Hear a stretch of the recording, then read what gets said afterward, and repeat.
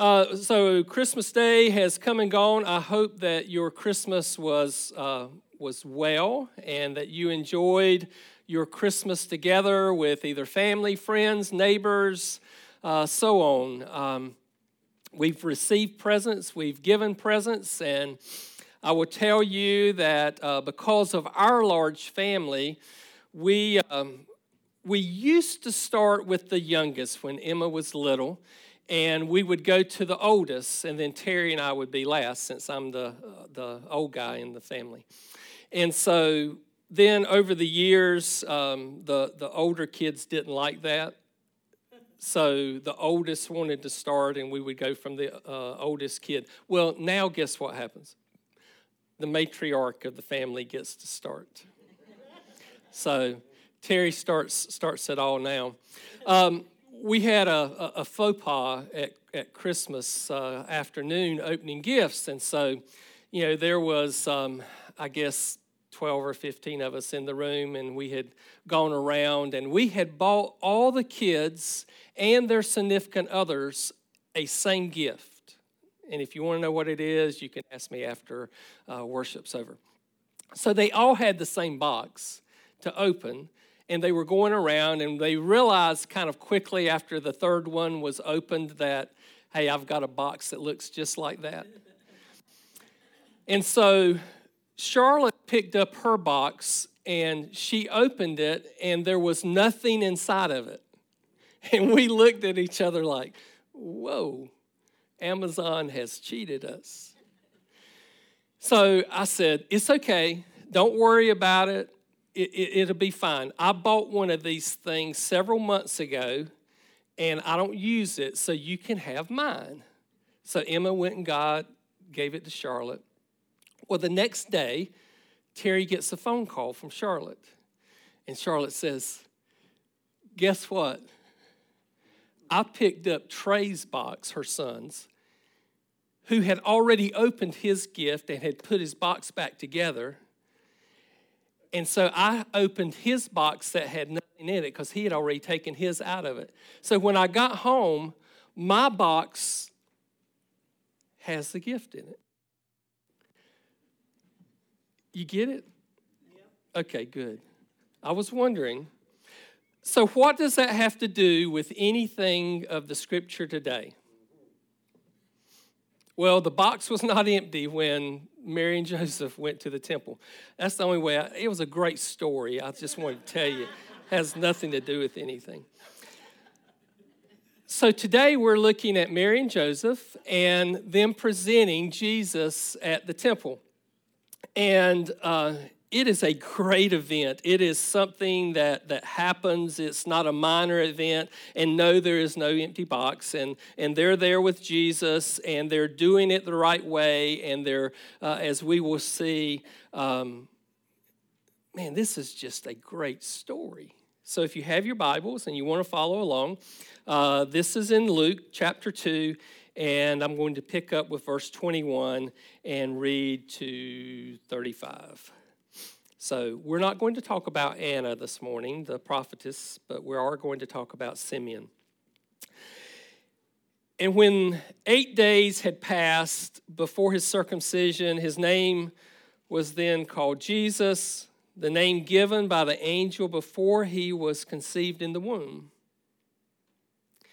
And when the days for their purification, according to the law of Moses, was complete, they brought him being Jesus, brought him up to Jerusalem to present him to the Lord. As it is written in the law of the Lord, every firstborn male that opens the womb shall be called holy to the Lord, and to offer a sacrifice according to what was said in the law of the Lord, a pair of turtle doves or 2 young pigeons. And there was a man in Jerusalem whose name was Simeon, and this man was righteous and devout, looking for the consolation of Israel, and the Holy Spirit was upon him. And it had been revealed to him by the Holy Spirit that he would not see death before he had seen the Lord's Christ. He came in the Spirit to the temple, and when the parents brought in the child Jesus to carry out for him the custom of the law, he took him in his arms and blessed God and said, "Now, Lord, you are releasing your bondservant to depart in peace according to your word. For my eyes have seen your salvation, which you have prepared in the presence of all peoples, a light of revelation to the Gentiles and the glory of your people Israel." And his father and his mother were amazed at the things which were being said about him. And Simeon blessed them and said to Mary his mother, "Behold, this child is appointed for the fall and the rise of many in Israel, and for a sign to be opposed. And a sword will pierce even your own soul, to the end that thoughts from many hearts may be revealed." This is the word of God for the people of God. Thanks be to God. Let's pray again. Father, may the words of my mouth and the meditation of all of our hearts be acceptable and pleasing in your sight, for you are our strength and our Redeemer. I pray, Father, that you would illuminate our hearts and minds this morning for what you would hold for us through this, your holy word. We pray this in your name. Amen. We know very little about Simeon. We don't know where he was born. We don't know about his relatives. We don't know how old he was. We don't know where he was living. We don't know if he was rich or poor. We don't know how long he had been in Jerusalem, other than we know that the Holy Spirit had brought him into Jerusalem. And we are told that this man was righteous and devout, and that he was waiting for the consolation of Israel. We're further told that the Holy Spirit was upon him, and that the Holy Spirit had revealed to him that he would not see death before he would see the Lord God's Christ. A wonderful promise. Pastor and author James Boyce says, that means that Simeon was somewhat of a sentinel, for he had been placed in Israel to point to the Christ for God when he came. So you can look at Simeon as God's sentinel in Jerusalem. And the scripture doesn't say, other than he was waiting to see this Messiah that would come. We don't know how many times he had gone to the temple. We can get a picture of maybe he was in the temple when people would come in, and maybe they were carrying a child or a young baby like Jesus, and he would walk over and say, "I wonder, Lord, is this him? Is this the one?" No, this isn't the one. The Holy Spirit was upon him. But on this day, Simeon is in the temple, and there's a young couple, a poor young couple, that comes in with a young child. That child is around 40 days old. Jesus has already been circumcised on the 8th day. He has been given the name Jesus. And now they're coming to the temple, and the mother, after birth of a son, could not present herself for purification before 40 days. And so it's believed, as Luke tells us, that this is the time for purification. He says that they would go to Jerusalem and they would present Jesus for this blessing, but it was also a time for Mary for her purification. And so they came to the temple, Jesus being around 40 days old.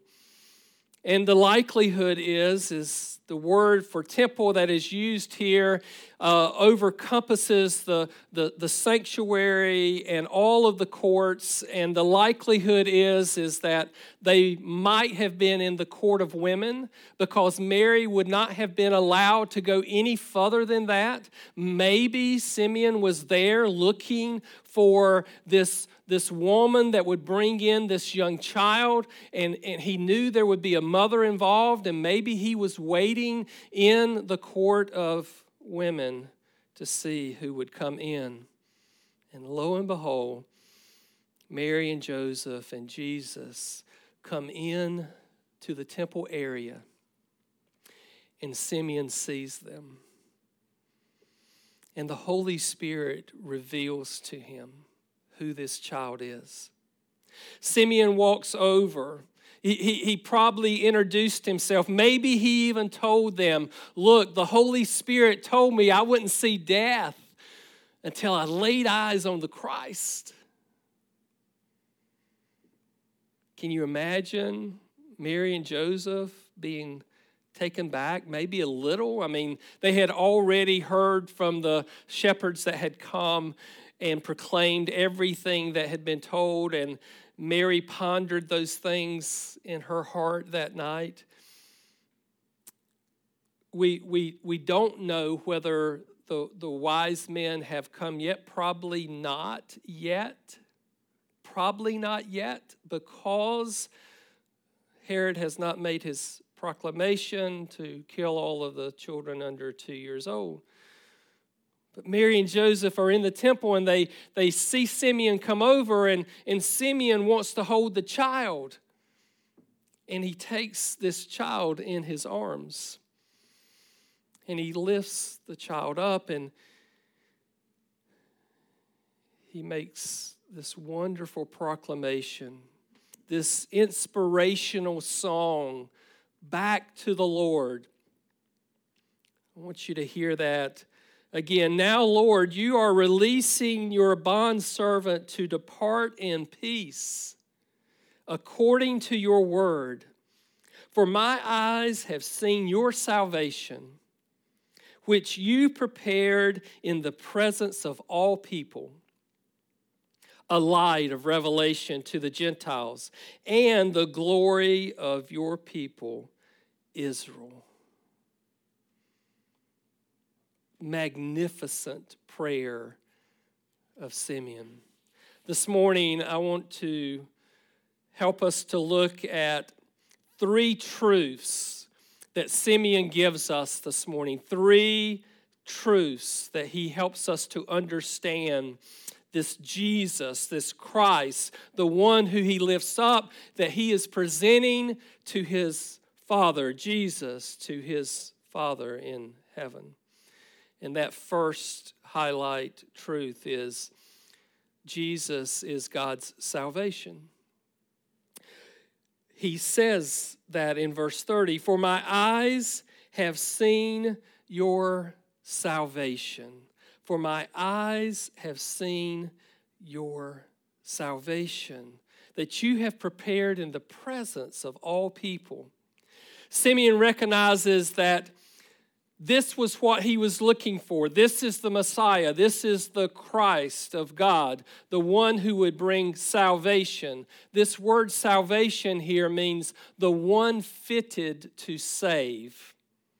In other words, he was the only one able to save. There was no other able to bring salvation to the peoples. Jesus. So in what way was Jesus able to save? I want to give you just 4 points under this first one, God's salvation. And the first is, Jesus was able to save because he is God. It was important that everyone understand that Jesus is God.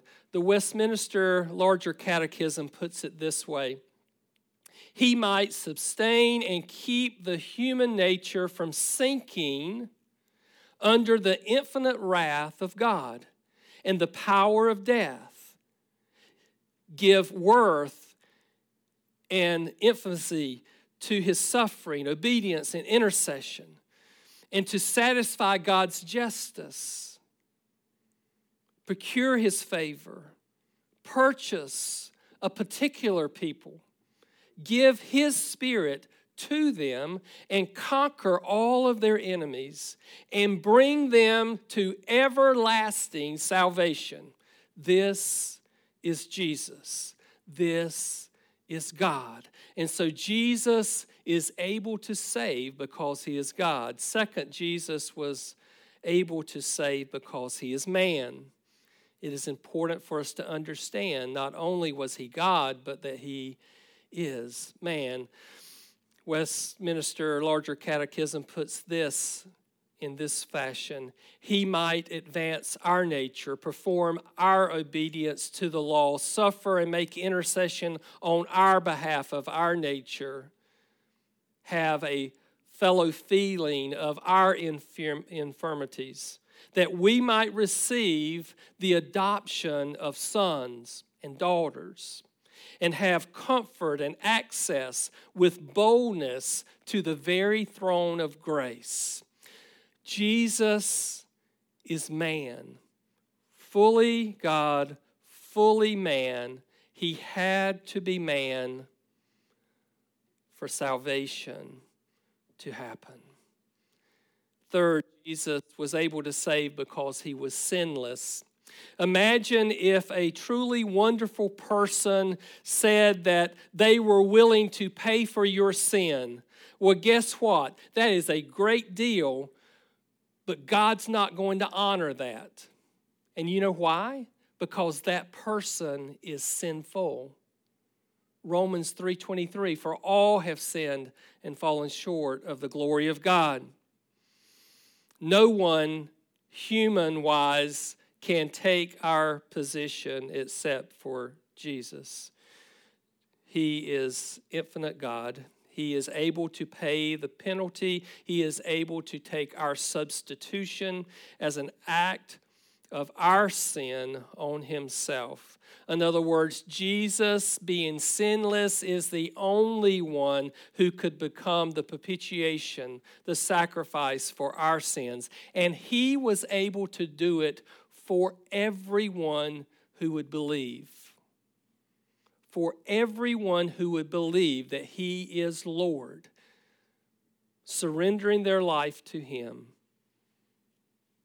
because he was truly the Lamb of God.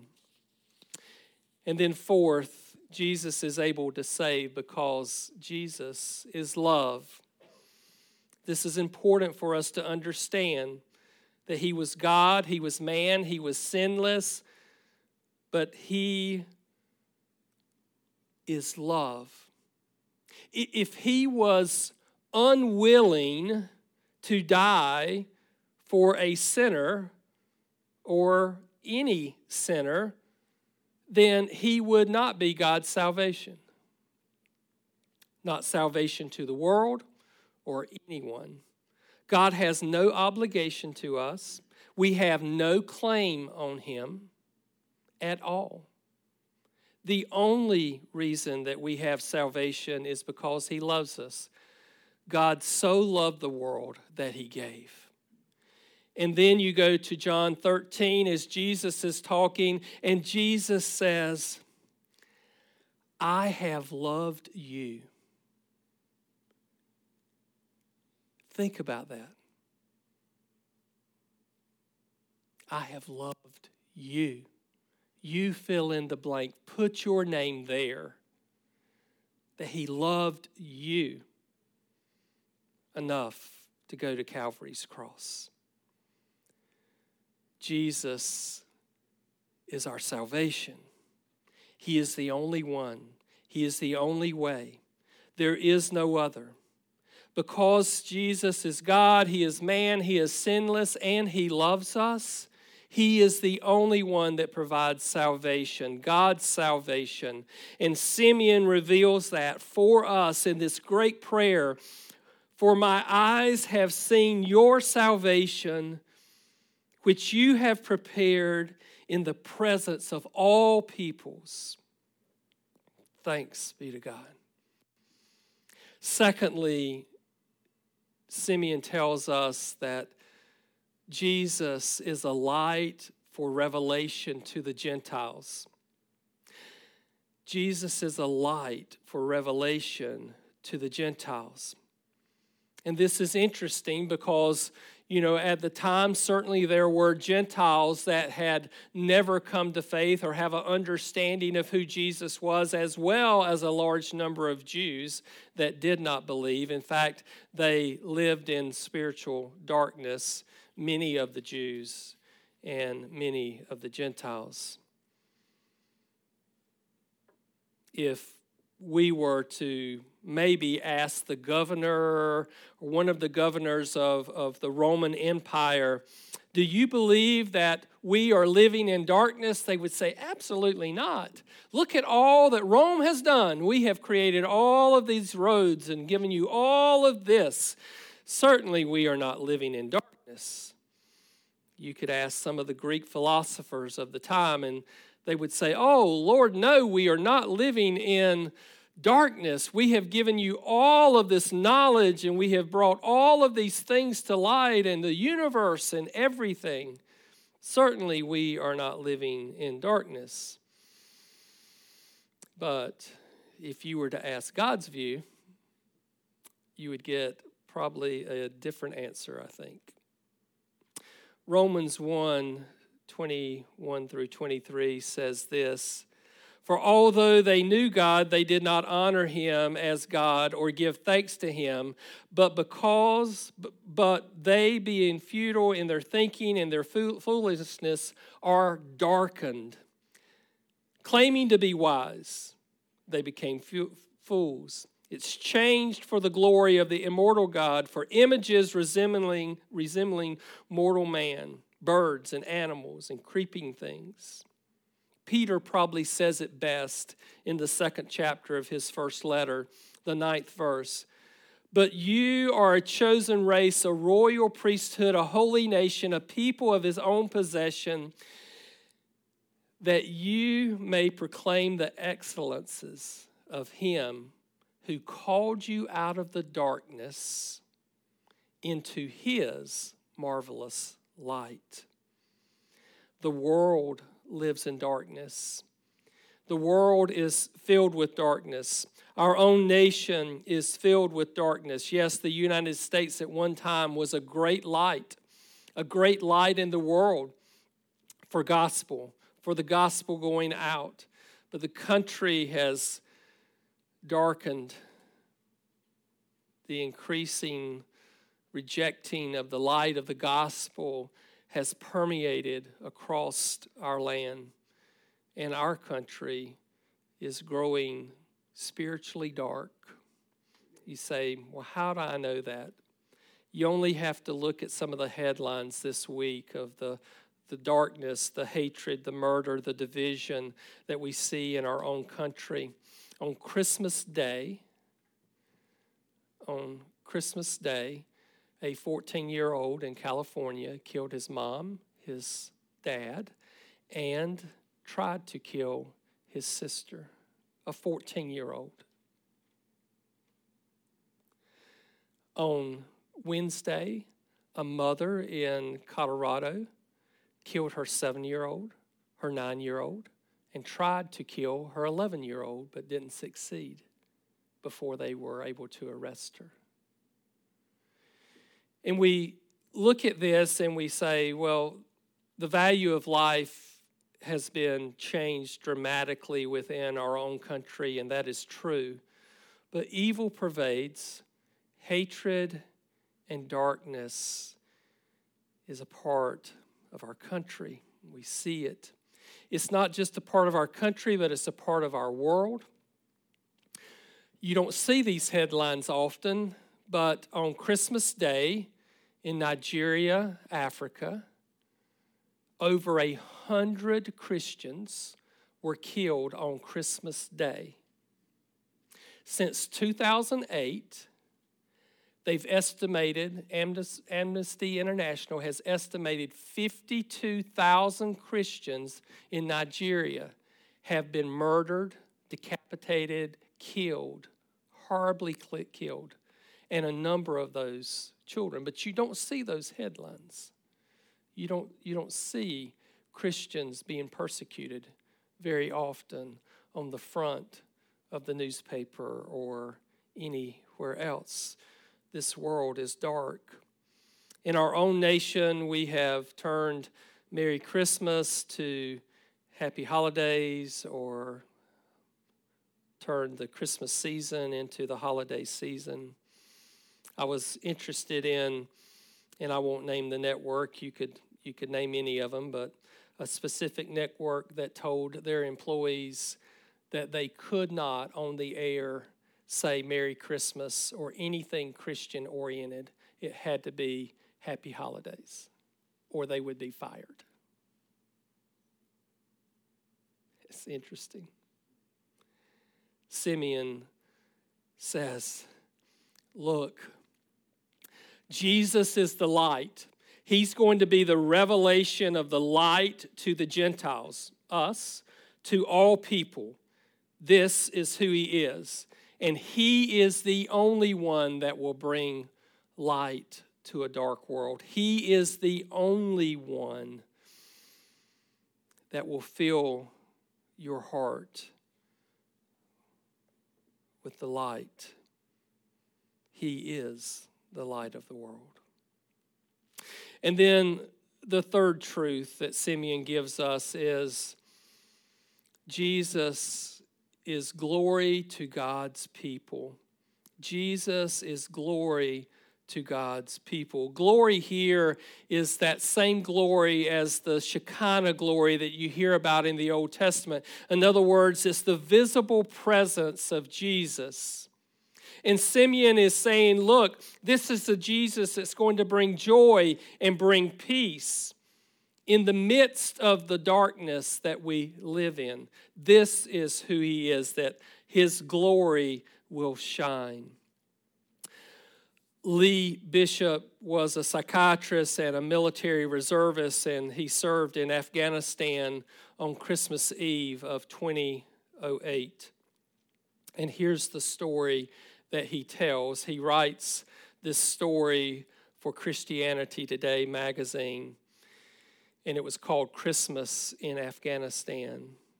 And he writes, he says, in the dim light of the dusk of the evening, I watched the procession of a military vehicle approaching our airfield. It came to a stop and carefully unloaded a flag-draped steel casket. He said he knew that somewhere in the U.S. there was going to be a family that would be suffering a Christmas homecoming that they did not want. It was heartbreaking, this scene, a too familiar scene, he said, of war. And then he says, another scene as I walked down the streets alone, he said, I began to see at the airfield all different types and different people, soldiers holding candles, belting out Christmas carols with gusto. Walking down the street, there were luminaries that were bright, lighting the way to the auditorium where there were cheerful groups, a Christmas concert. And then further away, 2 blocks away, the chapel was filling for the 6 o'clock Christmas Eve service.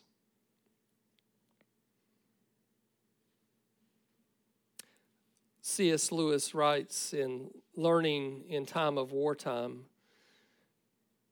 that war reveals a hunger in human beings for joy and meaning that will not be set aside even to the most difficult circumstances.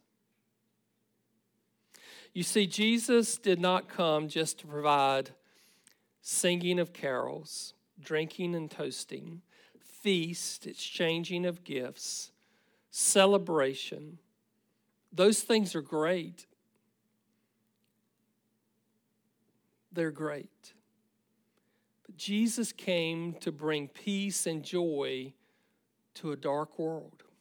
He came to help us to even have joy in overcoming our sorrows.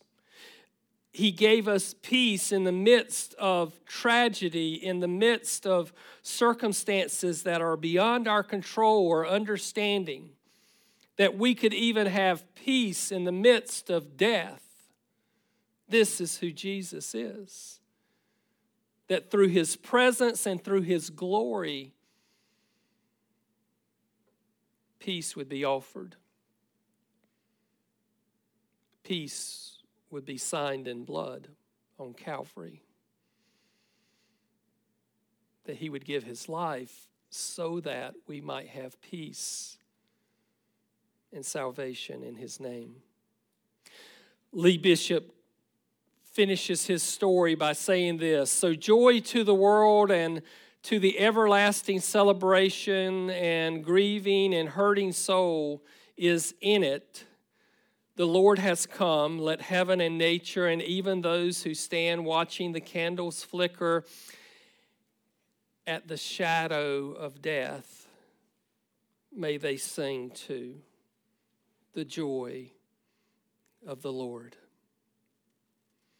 And so Simeon helps us to understand that Jesus is God's salvation, that Jesus is the light of revelation to the Gentiles, that Jesus is God's glory to all people, that he is present and he is present now.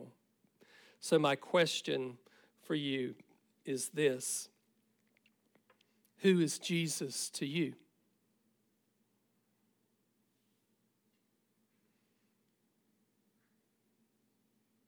How would you answer that question? Is Jesus your salvation? Is Jesus your light? Is Jesus your glory, the very presence of Jesus in you and surrounding you?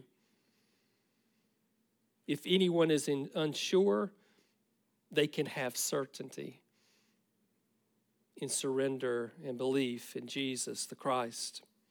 If Jesus is your salvation, light, and glory, the question that you would need to ask yourself is this: does anyone else know?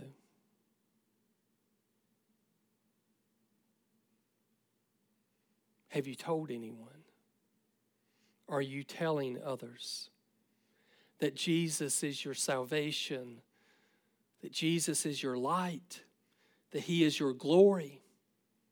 Simeon in the temple lifts up these three wonderful truths of who Jesus is. And he tells Mary that this Jesus is going to be pierced, and that even her, the mother of the Lord,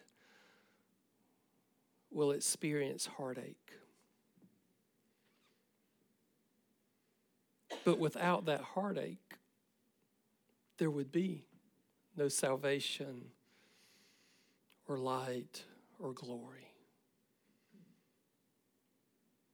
Simeon gives us these truths, and we have to ask ourselves, is this our Lord? And if so, am I telling anyone? Let's pray.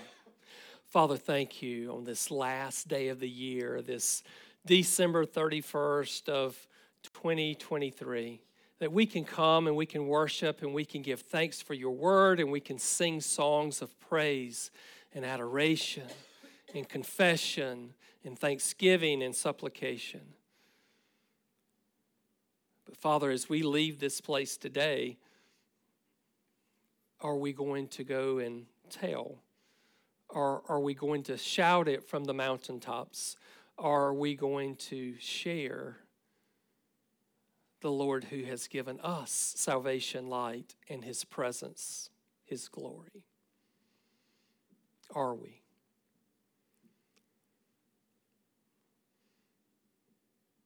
Father, thank you for Jesus, in whose name we pray.